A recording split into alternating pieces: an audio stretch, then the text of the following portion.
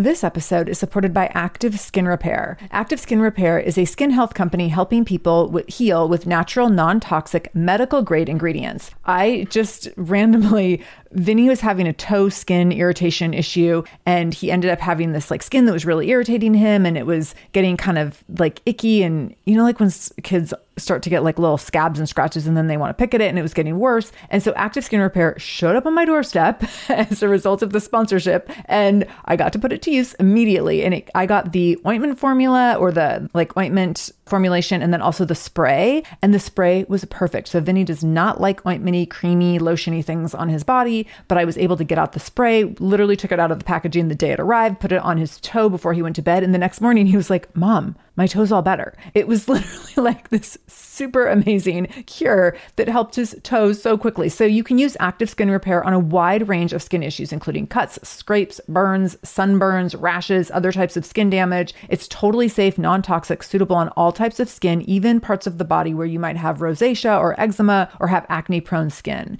This is also safe for the youngest members of your family up to the oldest. So now you have one simple solution for your family's skin health needs. With over 500,000 happy customers and thousands of 5-star reviews and super safe and clean ingredients, Active Skin Repair is something that you want to have on hand for your family. So to get your own Active Skin Repair, go to activeskinrepair.com to learn more about Active Skin Repair and get 20% off your order when you use the code SHAMELESS. That's activeskinrepair.com. Use the code SHAMELESS for 20% off your order. activeskinrepair.com, code SHAMELESS. This is the Shameless Mom Academy, episode 246 with Danny J. Show notes for this episode, including all links mentioned in the episode and any discount codes from our sponsors, can be found by going to shamelessmom.com and clicking on episode 246. Welcome to the Shameless Mom Academy. I'm your host, Sarah Dean.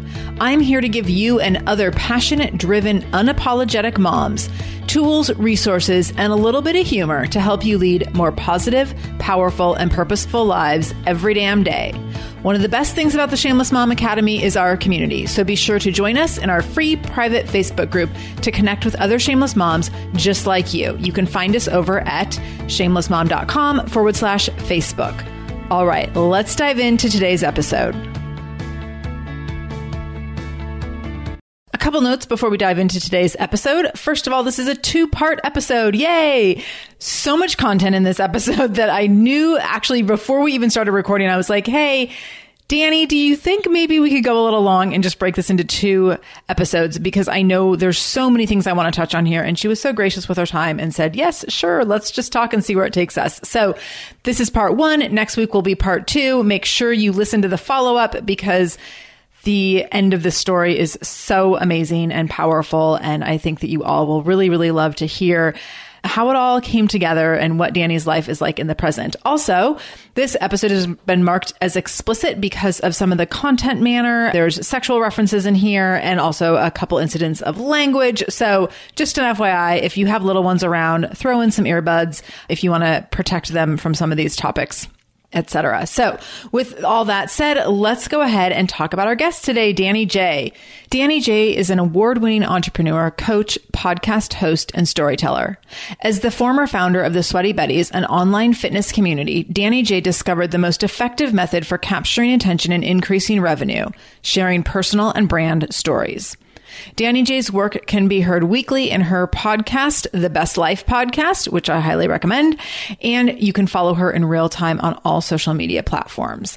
As a real-life example of truth is stranger than fiction, she uses her real Jerry Springer life stories to engage with her audience, teach life lessons, and inspire others to rewrite their stories. Danny J now teaches innovative brands and influencers to close more sales, become better leaders, and blow up their brands with the irresistible power of sharing. She also helps tens of thousands of families become debt-free by sharing her real-life getting out of debt story and challenge, #FindTheMoneyProject.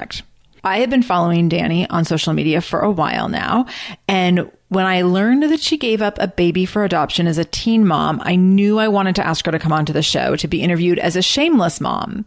Danny's story is filled with trauma and heartache, but it ends in triumph and so much love and joy that she never could have anticipated as a young, desperate, and clinically depressed woman.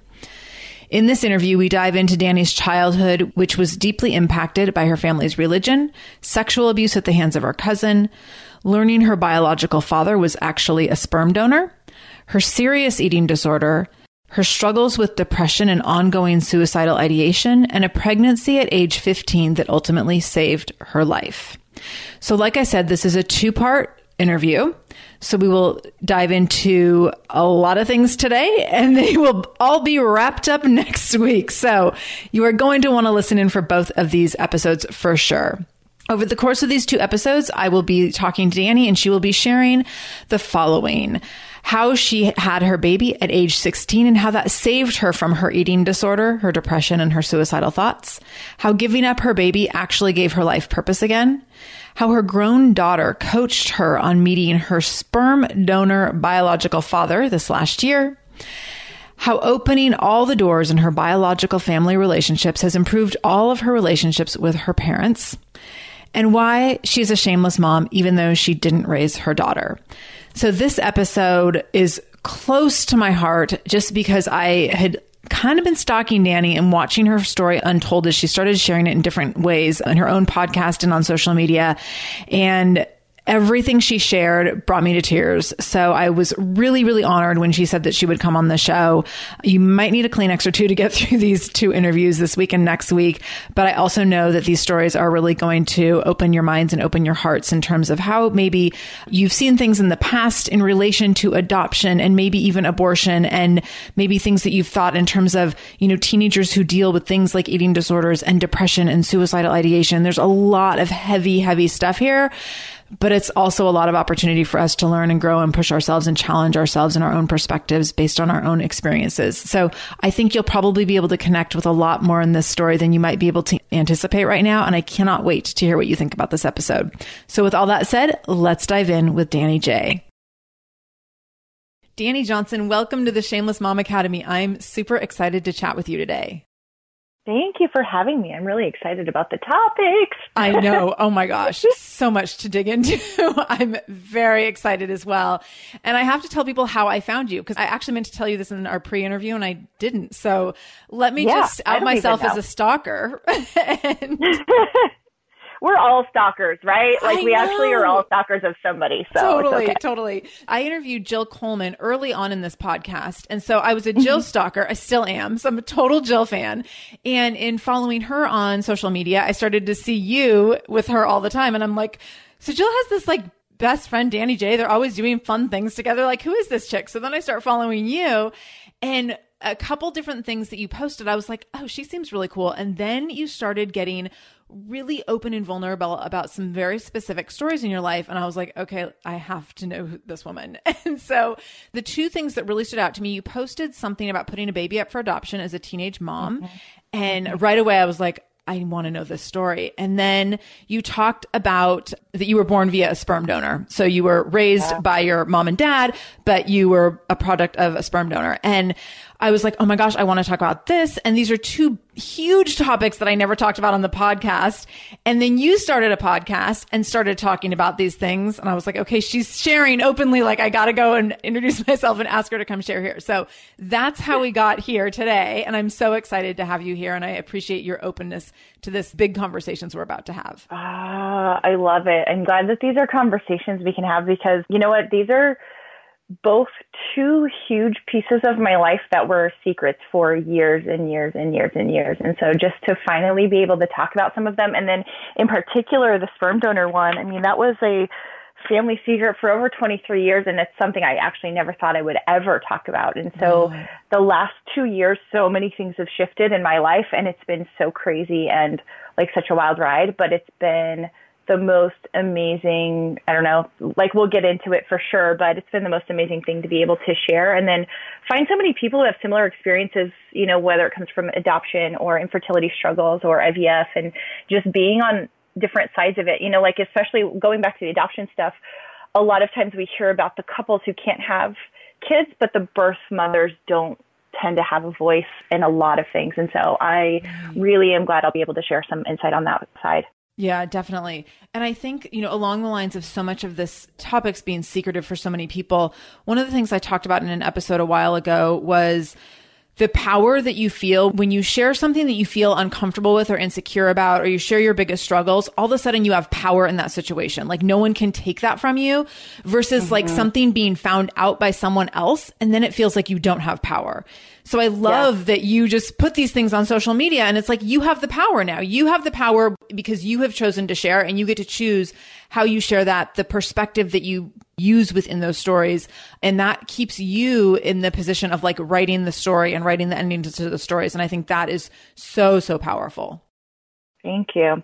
Yeah, it's true. You know, what's tricky is that when you share stories like this, you know, in particular with my adoption, is that it's my story, but it's also my daughter's story. And so it does become tricky when it's your story, but it's also someone else's story. So, you know, there's a lot of care and timing of things when you start to share stories like this, because they do affect other people. Right. And, you know, the main thing I try to come across when I'm sharing my story is that I'm sharing my perspective and my story, that I don't want to step on anyone else's toes or their experience. And I did a podcast episode, just like FYI, like before we get into it, I gave up my daughter for adoption, and we have reconnected, and we did a podcast where she was able to get on, and I was able to actually ask her like what her experience was, because, you know, of course I want to share my side, but I don't want to invalidate her experience and what that was like for her, because it could have been completely different. And, you know, I don't know how it was for her, but I do really, really respect people in being able to share, but I also understand the reasons why a lot of people don't want to share, because they're afraid of invalidating someone else's experience. And I think it's really important to know that we can always share our own experience as long as we are claiming that it's ours, you know, and it's not someone else's. Yeah.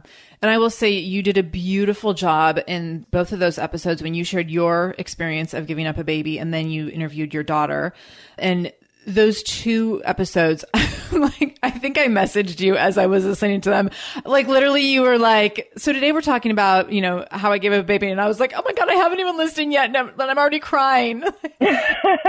So you did such a great job with both of those episodes of, like you said, being really careful and thoughtful in distinguishing your experience versus her experience and giving her a place to talk about her experience, which I thought was really, really incredible. And I know that that will impact so many people the way that you modeled that with, I think, a lot of, like I said, care and thoughtfulness.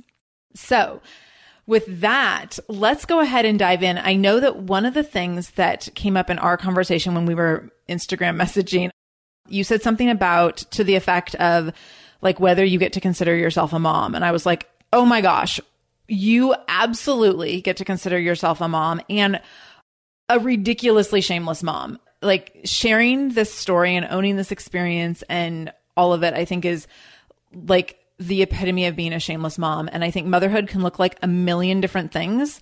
And just because it doesn't look the way it might look for a lot of people doesn't mean that it negates it or like invalidates it at all. And so I want to start off with that this is your story of being a shameless mom. And I am so grateful that you're here to share it. So let's talk about your entrance into motherhood. What were the circumstances leading up to your pregnancy and some of the background with the relationships with your parents and those kinds of things? Because I know there was a lot of factors at play when this all happened.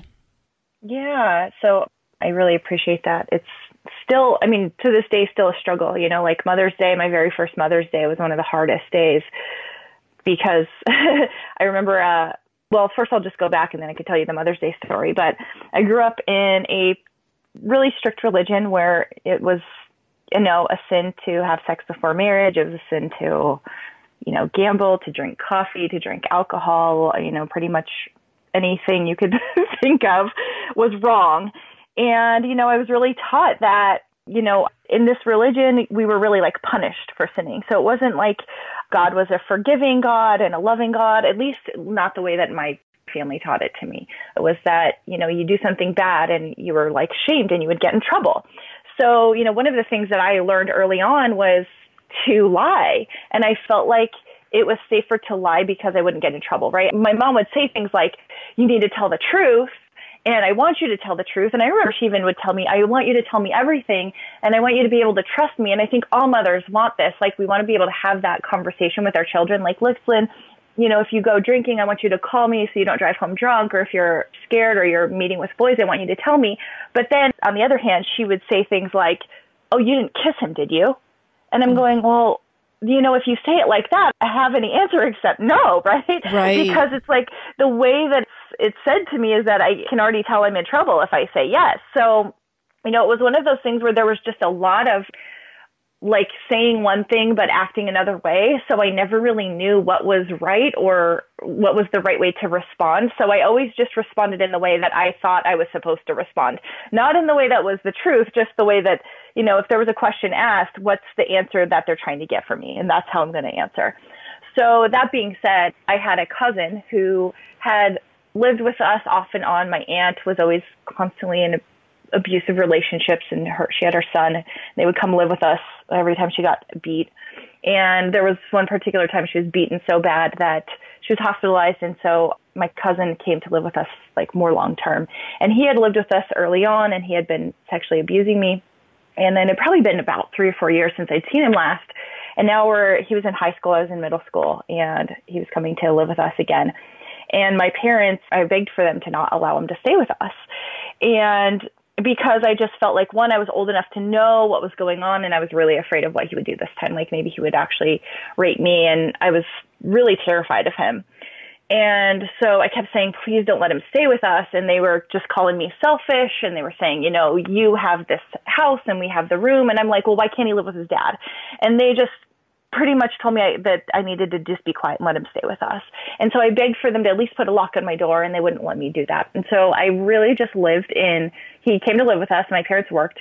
And so after school, we'd have hours alone together. And so I was so scared of coming home and being alone with him that I just started staying at school and sitting around until the late bus would come, and then I would leave and get home as late as possible so I wouldn't ever have to be alone with him. And luckily, nothing happened. There was a few comments that he made and things that he did to try to terrify me. Like he would make sexual comments, and he drank blood in front of me and told me he would do things like, I don't know, he would talk about killing, and he would just do things to try to terrify me. So during this time, I was just in constant like anxiety and fear, and at the same time felt very unprotected by my parents because I begged them to, let me have some, safety, lock on the door and things like that. And so it was just this perfect storm of things. So that same year, my dad dropped the bomb on me that he wasn't my real dad. He literally in the car on the way to dropping me off at gymnastics just goes, I'm not your real dad, right? And I was like, what? And he basically told me that he had mumps when he was younger and didn't have high sperm count, and that my parents used a sperm donor to conceive me. And then he dropped me off without any other explanation. And so by the time my practice was over, I was thinking about this the whole time. I got home, and then I was just crying in my room. Finally, I couldn't handle it. I ran into my mom's room. I woke her up, and I said, Mom, is Dad my real dad? She's like, what? I said, yeah, you told me in the car that you guys had a sperm donor. And she just goes, go to your room. And gosh. I'm like, oh, great. I'm in trouble. Again, I'm in trouble, right? This episode is supported by AquaTrue. Having clean, safe water is the last thing you want to worry about. But unfortunately, according to extensive research by the Environmental Working Group, 3 out of 4 homes in America have harmful contaminants in their tap water. So that's why you got to check out AquaTrue. AquaTrue purifiers have a 4-stage reverse osmosis purification process. And their countertop purifiers, which is what we have, take no installation or plumbing. And they remove 15 times more contaminants than ordinary pitcher filters. And they're specifically designed to combat chemicals like PFAS, which can lead to potentially adverse health effects like cancer, endocrine system disruption, and liver toxicity, which is part of what makes AquaTrue so special, unique, and important in terms of how they are able to filter water. They also have water purifiers to fit every type of home. So like the installation-free countertop purifier that we have at our house to higher capacity under sink options. They even have Wi-Fi connected purifiers and mineral boost options. So I'm so excited about our new AquaTrue. And here's the thing. I swear it's like a gentle reminder to actually drink more water every time you walk into your kitchen. So we are drinking more water now, and also more clean water. So more water that is more clean. It feels like a double win. I'm feeling pretty impressed with us. I feel like sink water, tap water becomes invisible at a certain point. And when I see the purifier on my counter, it's like many times a day reminder to like, keep drinking, keep drinking. So I want you to check out AquaTrue for yourself and for your family. AquaTrue comes with a 30-day money-back guarantee, and that makes it a great gift as well. Today, my listeners listeners can receive 20% off any AquaTrue purifier when you go to aquatrue.com. That's AQUATRU.com and enter the code shameless at checkout. That's 20% off any AquaTrue purifier when you go to aquatrue.com and use the code shameless, SHAMELESS. aquatrue.com code shameless. This episode is supported by Mysteries About True Histories, a podcast for your kiddos. So from the creators of the hit podcast Who Smarted and Netflix's Brainchild comes the adventurous world of Mysteries About True Histories, affectionately known as MATH. Every episode follows Max and Molly, who have just been recruited into a secret order of problem solvers, on an adventure through time packed with puzzles, hidden equations, history, and laughs, making learning cool. This podcast is perfect for ages 6 and up, and new episodes drop every Thursday, each stacked with so much laughter that your kiddos won't even realize how much they're learning. I love a show where, as a parent, you're like, hey, let's listen or watch this or whatever, and your kids are thinking they're like getting extra device time or what have you, and you're like, they're learning right now. So it feels like such a big win. So I want you to go check out Mysteries About True Histories wherever you listen to podcasts. You can tune into Mysteries About True Histories with your kids. You can follow and listen on Apple Podcasts or wherever you get your podcasts, wherever you're listening to this podcast. So go check out Mysteries About True Histories to listen in and have some fun with your kid while they learn today. So finally, like 20 minutes later, she comes in and she said, yes, this is true. He was never supposed to tell you. I'm so angry at him. And I go, well, who is it? And she goes, we don't know. It was anonymous. And I go, do you have any records? Do you know what do you look like? She said, no, we don't know anything. And then she said, we never plan on telling you. And I said, well, is my brother the same donor? And she said, no. And she goes, well, we're not going to tell him. Oh my gosh. Then it was never talked about again. So it was basically like, we don't know where you came from. We're not going to talk about this. Let's pretend this never happened and shut the door. And I think that was my first real big bout of depression. I remember and this was during the summer, so I didn't have school, and I stayed in bed for nearly 3 days just crying. Wow. And I kept looking in the mirror and wondering like why I looked the way I looked. And of course I created this story about where I came from, which was like, well, who does, and this is pre-internet, of course, too. So I'm like, well, who would be donating sperm? And all I could think of was that it's going to be somebody who's jerking off for drug money because they need money, right? Like a homeless person who needs to get a drug fix and they need money. So they're going to this clinic and doing it. And that was my story. And so I felt that I had this disgusting father who was a drug addict who needed money for drugs, and that if God didn't want my parents to have kids, then they shouldn't have had children, and they went around like with screwing around with science, and I shouldn't even be here. And then I had my, cousin there who made me feel like I'm 13 and I'm starting to develop, and of course, like learning about sex, and I'm thinking all I'm good for is my body. So it's just like this whole thing of just this horrible self-esteem. I don't know I'm here. I shouldn't be here. I'm only good for one thing. And it was like this massive just self-hatred and disgust, and just this spiral into this massive depression. And again, at the same time, like I said, perfect storm. I was in gymnastics, and my coaches started weighing us. They decided that everybody who was basically going through puberty, that we needed to keep an eye on our weight. And so, I'd seen something on like a talk show about eating disorders and bulimia and anorexia. And so I just decided to try one of those. And since I wasn't really good at starving myself, I started throwing up. And so I just really turned down this massive like eating disorder, cutting, depression. And I ended up meeting this boy in 9th grade who seemed also pretty depressed. And so we flocked toward each other. And interestingly enough about him, his name was Danny also. He had gone to like this, I want to say like, it's kind of behavioral health clinic, a mental health clinic. I called it the loony bin.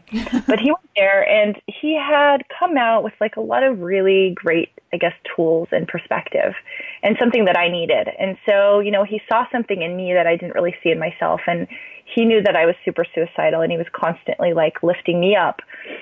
We had sex because at this point I decided that, I don't know, I was just worthless, and I didn't care what I did to my body. And I had started drinking. And within the religion, it was like once I do one thing, I might as well do it all, right? Yeah. So I was just at the point where I'm like, well, I'm going to hell anyway. I might as well do everything. Right.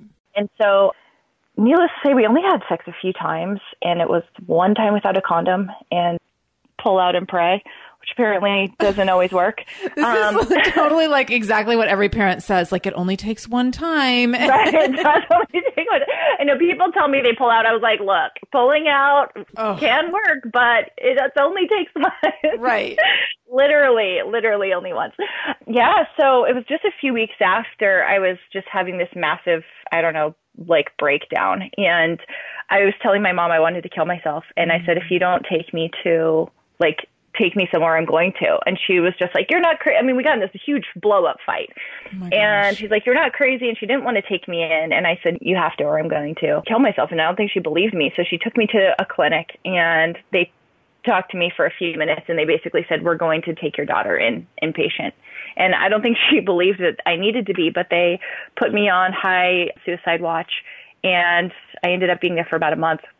And so while I was there, of course, when they do their intake, they do all these tests on you, HIV and drug tests to see what you're on. And they apparently do a pregnancy test. And so I wasn't late yet. I think I was supposed to start my period right around then. And the second day I was there, I went into my doctor's office, and he said, hey, we want to let you know that your pregnancy test is positive. And I just blurted out, well, I'm having an abortion. I mean, zero thought to it. One, I didn't even think I was pregnant. Two, I was like, well, duh, I'm going to kill myself anyway, so of course I'm going to have an abortion. And the doctor just said, okay. He goes, do you want to tell your parents? And I was like, no way. You know, they don't need to know. And in the state of Nevada, they don't need a consent, and they didn't need to know. So I didn't feel like there was any reason to tell them. And my relationship with them had deteriorated so bad over the course of those 2 years. So my cousin at this point had left. I finally did tell them what happened. Their reaction wasn't the greatest, but they did end up having him move out about 8 months later. But at that point, you know, my damage to my mind and the things I had been doing was just done, right? The depression and the eating disorder was in full force, and all of the self-hatred was just piling up. And so, yeah, I decided to do an abortion. I called my boyfriend, and he agreed. And I made plans with some of the guys in the clinic that when I got out, they were going to give me the money, and I was going to get a ride, and everything was set. And that was really the plan. And I had no qualms about it. I had no remorse about it. I literally felt that, you know, at least as far as the religion goes, having sex was next to murder anyway. So, and I was going to commit suicide. So like all of the things, I was going to hell no matter what I did. So like this was just one more thing in like the nail in the coffin kind of thing. And it's crazy to talk about now because I feel like I'm talking about somebody totally different than myself. But this is the place where I was at, and it was very dark. And I got out of this clinic, and my parents were going to talk to another place about sending me to this eating disorder clinic. It was like a year-long program. And so we ended up meeting with these psychiatrists and social workers. And so they put my parents in one room to talk to the like main people about what the program was. And they put me in another room with this girl named Heather. And so she and I started talking, and she expressed how she had been abused by her brother and her brother's friend. She had been raped. And she was probably 27 at the time. I'm not really sure. But she had 2 children. And she said that she ruined her body from her eating disorder. She was anorexic for years, and she couldn't have any more kids. And for whatever reason, just blurted out of my mouth, I want you to have my baby. And in the back of my head, I'm like, wait, no, I literally had an appointment for an abortion like the next day or 2 days later. It was already set up. It was ready to go. And she's like, what? And I said, yeah, I want you to have my baby. And she goes, are you serious? And I'm just like, I'm saying it. And I'm also in my head going, what the hell are you talking about? Right. And it was my voice, but it wasn't me. And it's so hard to explain like where this came from. And I just can't really explain it other than it didn't come from me. Wow. And so she and I said, yes, I wanted her to. And she cried, and I cried, and I was like, I felt so good about it. And I went home, and I called my boyfriend, and I said, hey, guess what? I told this woman I want her to have our baby. And he goes, okay. And so that was kind of the plan. I didn't tell my mom and dad about it. They didn't really know what was going on. And what happened was around 4 months pregnant, and I had found out at this point I was having a little girl, Heather called me crying. And she said, we can't adopt your baby because it's going to cost $50,000 for private adoption, and we just don't have the money. And I'm like, well, now it's way too late for an abortion. And I have no idea, what I'm going to do. And it's one of the biggest. Did your parents know at that point? Yeah, they did. My counselors just convinced me to tell my parents, and my mom flipped out. My dad was pretty disappointed, but he was also pretty calm about it. My mom had a conniption fit and screamed and threw stuff, and we had a big fight. But ultimately, they didn't want me to have an abortion, of course, because of the religion, and they were really trying to get me to do adoption, at least initially. And so I remember just screaming at them saying, there's no way I'm going to have this baby get fat because, of course, this eating disorder, have a baby and not know where she is, I didn't know at the time, but at the time, I think adoption was like, you would have the baby, never see it, never know where they were. And I was like, there's no way I'm doing that. There's no way I'm going to go through all of that, ruin my body, and not know what happens to the child. And of course, they were begging me to go this route, and I was adamant about not doing it, and especially adamant about not ruining, not getting fat and all of that stuff. And that was all before you, and then you talked to Heather after that. Yeah, then I talked to Heather after that. Okay. So now I'm 4 months along, and I don't even remember if I told my parents about Heather. I'm not even sure, 'cause I really wouldn't communicate much, with them about what was happening. We were just, of course, they wanted me to keep the baby. They didn't want me to have an abortion. I didn't tell them right away about Heather. Of course, I must have told them something later, because by 4 months, we had gone to the doctors and stuff. My mom was taking me to my appointments, but I don't think I had really told her exactly what I was doing. Mm-hmm. And so they were still trying to get me to do adoption. And then they suggested that they raise the baby as my sister and my mom be her mom. And I was like, no. Oh my gosh, more family secrets. How about more family secrets? That would be amazing. Right. I was like, first off, I don't even want you as my mom. I'm not going to raise my kid as my mom, and I'm not going to raise this child as my sister. Like, it just was too much ridiculousness. So it's interesting, because once I finally decided to keep her or not have an abortion, it was like everybody and their mom came out of the woodwork. Like, I know somebody who can't have a baby. I know someone who can't have a baby. And I was like going, oh my gosh, I feel like I have a piece of meat. And wow. They were coming out of the woodwork. Nobody really asked if I was going to keep the baby myself or not. They just were like assuming, since I was a kid, that I wasn't going to be able to keep it myself, so I should just be giving the baby away to them. And, it felt so terrible. I just was so upset because, nobody actually took the baby into account. It wasn't like about the child. It was about, well, I know somebody who can't have a baby, so you should give it to them. I know somebody. And I'm like, great, everybody knows someone who can't have a baby. That doesn't mean that they just deserve a baby because they can't have a baby. Right. Just because I'm having one doesn't mean I'm giving it away to you. And so it was so terrible. I didn't even want to tell anybody what I was doing. And I wasn't even certain at this point, because the original adoption fell through. I didn't know, what I was going to do, if I was going to keep her. The one thing I did know was that I was afraid if I kept her that I would have to live at home for a long time and not having such a great relationship with my parents. And so the fear of having to live with my parents past the age of 18, was terrifying. And the thought of having my mom try to parent her was terrifying. And all the options were terrifying. Having the baby, getting fat, doing all the things that I, didn't want to do. Like, obviously none of this was ideal. And then to top it off with everybody and their mom saying that they knew somebody who couldn't have a kid, and just thinking that maybe they should be able to have rights to my baby was just absurd. I had some next door neighbors we grew up with that couldn't have kids. They've been trying to adopt for years. And so I think they were offended. My neighbor actually told me later that he was upset that I didn't pick him. And I was like, oh my gosh, I didn't want my daughter raised next door to me. Right. Raising as my sister is one weird thing, and then raising as my next door neighbor is another weird thing. So there were so many things that just people, I think, they don't understand that there's many humans, right? Like, one, me being the human carrying this child, and two, the child. Yeah. And it was just pretty awful. And so I ultimately went to see the social worker that the office that I had originally gone to meet Heather.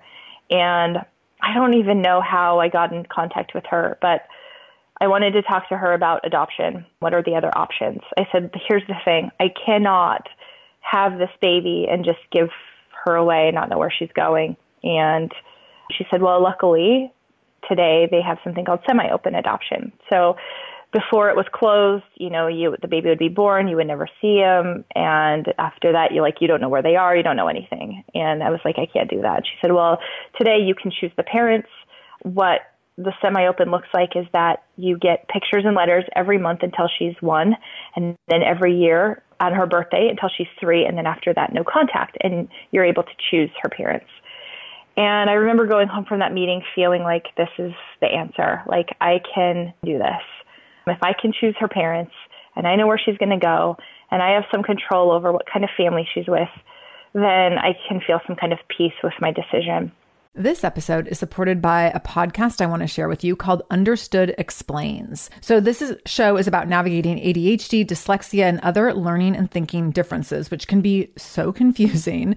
And so every season of the show is around a different theme. So there's a season on special education, there's a season on ADHD diagnosis for adults, and the current season is all about IEPs. I love this podcast because the episodes are 10 to 15 minutes long. So if you are short on time or short on focus, you can take this content in super quickly, easily. It's very digestible. And the show is hosted by teacher and special education expert Juliana Urtubey. So Juliana talks all about how to navigate educational plans, IEPs. She talks about the differences between IEPs and 504 plans. She really breaks things down in a really clear and simple way so that you have some of those questions that you might be thinking around, like, does this pertain to my child? Is this something I need to be looking into? Like, where do we go from here? Where do I go if I have questions? Juliana has you covered. She explains so many different things and so many different little pieces and nuance of IEPs and special education and different things on Understood Explains. So I want you to go check it out wherever you're listening to this podcast. You can go listen to Understood Explains. Just go into your podcast app, do a search for Understood Explains,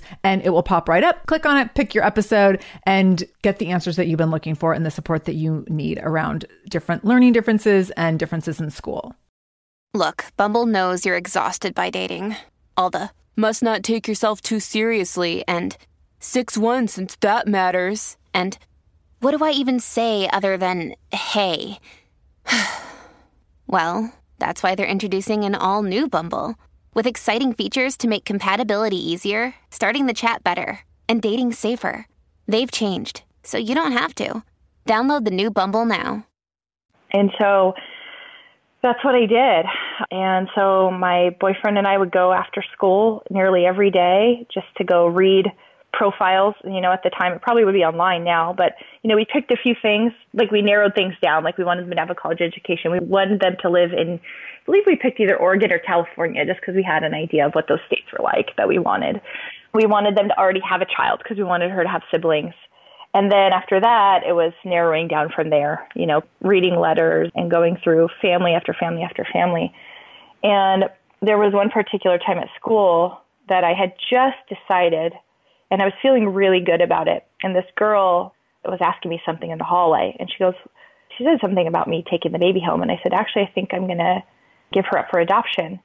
And she just yelled at me. She goes, why would you do that? She's like, you should have just had an abortion. Then you're throwing the baby away. It's the same thing. Oh my gosh. And I remember I didn't cry at the time, but I felt so sick to my stomach. And I'm like, I'm never telling anyone again. I'm never telling anybody what I'm doing. If anybody asks, I just really wouldn't answer. But the thought that it's the same thing, that I'm just throwing my baby away, it just devastated me because I definitely knew it was not. It was so much harder. I mean, I can't say it's harder, like I haven't had the experience of an abortion, but for at least in my circumstance at the time, it was harder. An abortion, you can go and nobody notices. Nobody sees you. When you're a pregnant teenager, everybody can tell you're a teenager. Everybody can see very well that you're pregnant. And so there's a lot of judgment. I'd go to the store and get dirty looks by adults, and, people would whisper, and there's so many things that, and even for my boyfriend, I'm like, yeah, he can get away with it. Nobody can see that but everybody can see that I am.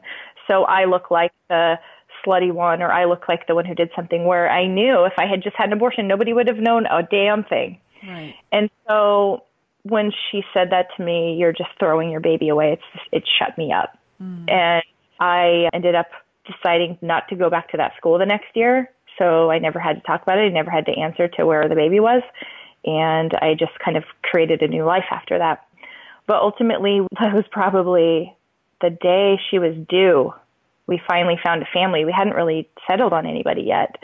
And I was freaking out because I was due at any moment and we still didn't have anybody picked out. And we finally did her due date. And luckily she was 5 days late. And we met them. And I remember being so terrified. I'm like, what if I don't like them? And I changed my mind. Oh my gosh. And it wasn't about her changing my mind. I think I was ready and I knew that there was no way she could be with us. But I was worried, what if we picked the wrong people? And then I had to redecide. And, there's a lot of well-intentioned people, I'm sure, too, but who would tell me, don't look at her, don't hold her, you're going to get attached and you're going to change your mind. I thought that was just the worst advice because I had made my decision and I wanted to hold her and I wanted to spend time with her and I wanted to be with her. And I'm so glad I did. I would have regretted not. But luckily we had about a week with her. I took a little bit because it was an out-of-state adoption and had some complications at the delivery. So I was in the hospital for extra days. So she was in the hospital with me. But it was by far the hardest thing I'd ever gone through for all, so many reasons. The eating disorder, the people pulling at me, the judgment of the adults, and actually in the delivery room right after I had her, a nurse, she goes, were you using birth control? Obviously not. Wouldn't have happened. Well, when you get out of here, we have a free birth control clinic. You can get it when you leave. And I was like, you're going to say this to me while I literally just delivered. She says, obviously not, or this wouldn't have happened. I mean, there are just so many things that happened during that time that made me feel like the worst human on the planet. And it kills me because I think birth mothers do make one of the hardest decisions. Absolutely. And I can't speak for all of them, but tend to be treated like they're just the machine to get the baby here and then start it after. That's such an interesting point. And that everything that you said about the judgment that you have to go through, because like you said, an abortion, no one would have to know. No, there would be no visible evidence of anything. And for the dad, there's no visible evidence of anything. So for you to have that visible piece of it, to obviously be in the middle of the situation where you can't hide it from people and to have to endure all those comments, I can't imagine. And to be so young, it's not like you're like 42 and have like wisdom and life experience behind you. That's like, I can't imagine being able to manage those kinds of interactions as a 15. How old were you? 15? Yeah, I was 15 when I got pregnant. I was 16 by the time I had her. I cannot imagine managing that. I'm just thinking back to like at that time. I mean, I couldn't handle it if like someone I babysat for like told me I did the dishes wrong or something. So like managing that kind of criticism was like more than I could handle. So I can't imagine the criticism that you were enduring and people commenting on your judgment or your experience or your choices, all that. I mean, that's just beyond. One of the things I wanted to touch on is, I think that you can't imagine what something is like until you're in it. And that's one of the things that makes it so easy for people to casually judge and comment on things, I think.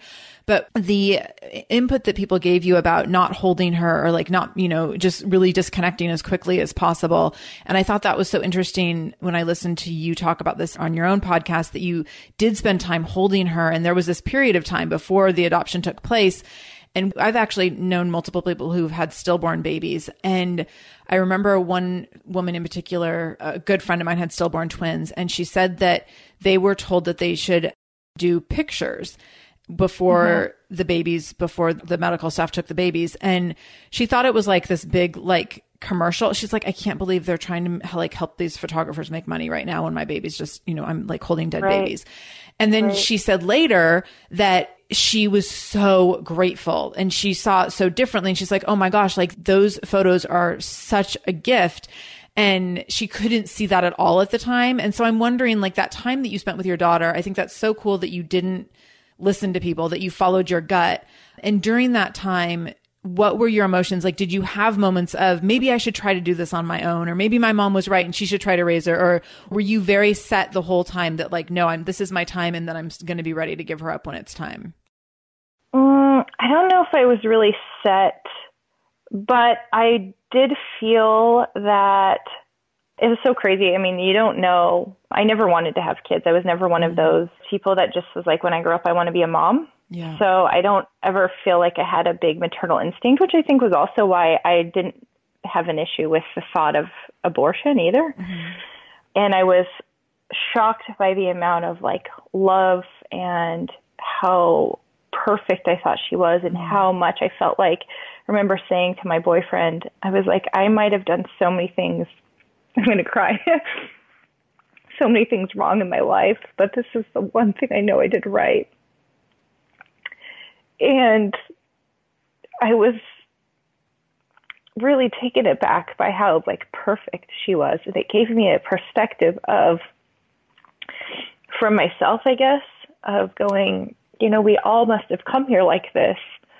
And it gave me a lot of ways to look at myself and go, you know, maybe I'm not so fucked up, actually. Like, I came here just as innocent as she came here. And I felt so protective of her. The main thing I thought was she didn't ask to be born in this situation. And I guess that's what, in a way, I felt this kind of connection with her, in that, you know, when I found out about my birth situation, I remember thinking, I didn't ask to be born, right? Like, I didn't ask to be here. My parents made me be here, basically.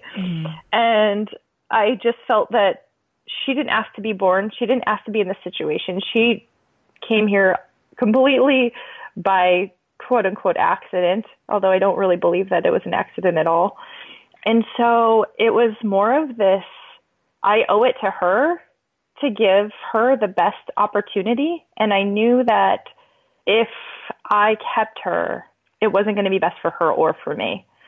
And mostly it wasn't going to be best for her. Like, she didn't ask to be brought into this. And because everything was so shitty at my house, because my mom and I were arguing all the time, and because of all the stuff that was happening, I felt like I was saving her by getting her out of there. And so it was never really a thought of, can I do it? It was almost like, I have to save her. I don't know, like the story of Moses, but I can kind of relate to that mom of just like putting the baby in the river, and just like, because I felt like that was the best thing. It wasn't about me at that point. It wasn't about me at all.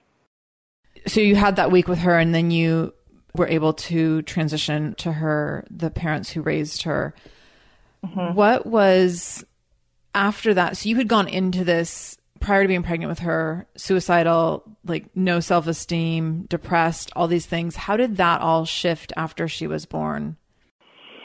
Yeah. So of course, while I was pregnant, I still was dealing with the eating disorder stuff. And, you know, my boyfriend, although we were teenagers, I think he should get so much credit for helping me through a lot of this stuff. You know, he would just encourage me to like eat, and then I would call him afterwards and make sure I wouldn't throw up, because he was concerned about the baby. And during my last, not even last, I'd say like from 7 months or 6 months on, I was showing about 7 months. I wasn't showing really early. I couldn't stand looking in the mirror. So I taped up paper in my bathroom from the neck down, so I could only do my hair in the mirror, and I wouldn't look at my body. I was just like, I couldn't look at myself. I didn't want to have anything to do with what was happening from the neck down. It was just like difficult, and I was trying to just get through it and make sure that I was eating and make sure that I was taking care of the baby. And so it was a struggle.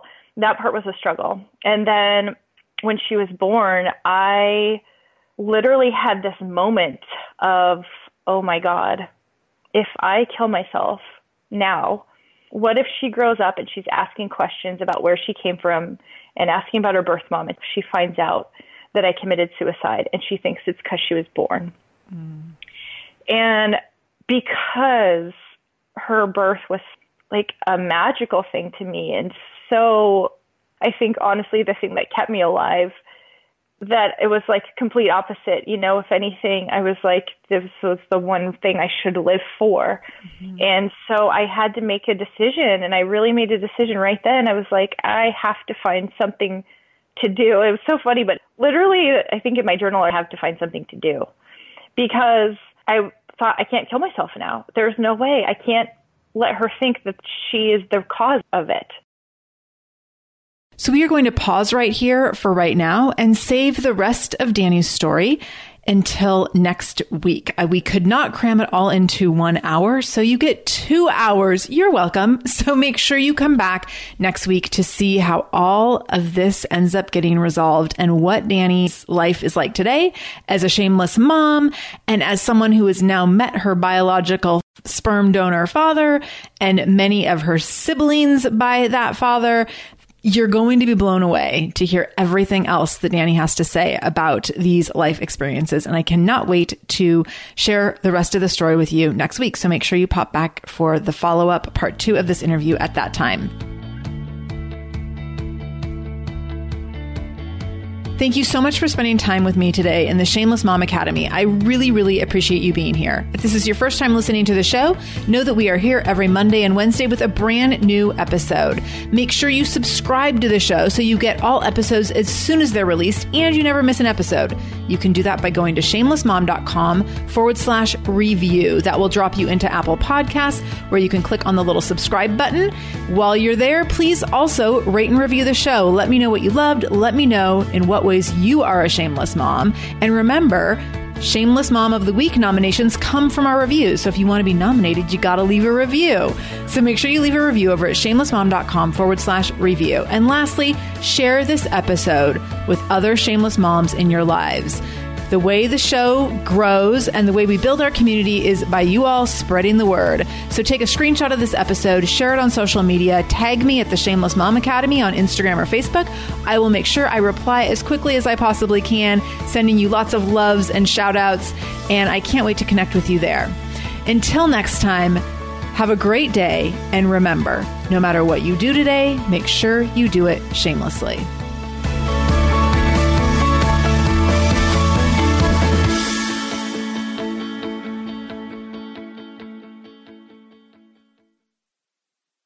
No one told us the truth about parenthood.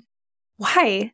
This is the podcast everyone needed before they had kids, because now that those little ones are here, there is a lot to unpack. I'm Rachel Shepardota, and I am your host for the podcast No One Told Us, where we tell the truth about parenting and let you in on all the stuff you really should have known about before having kids. I am the founder of Hey Sleepy Baby, but this podcast is so much more than sleep. We'll be diving into all the topics that you really care about and need to know while you do your best job raising those adorable, tiny humans. Our goal is to just make you feel less alone and less overwhelmed.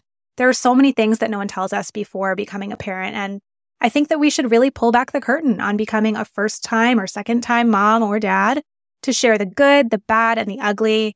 We'll have a little education, a little fun, and a whole lot of heart that goes into each and every episode. So join me and our amazing guests each week to hear us talk about what no one told us.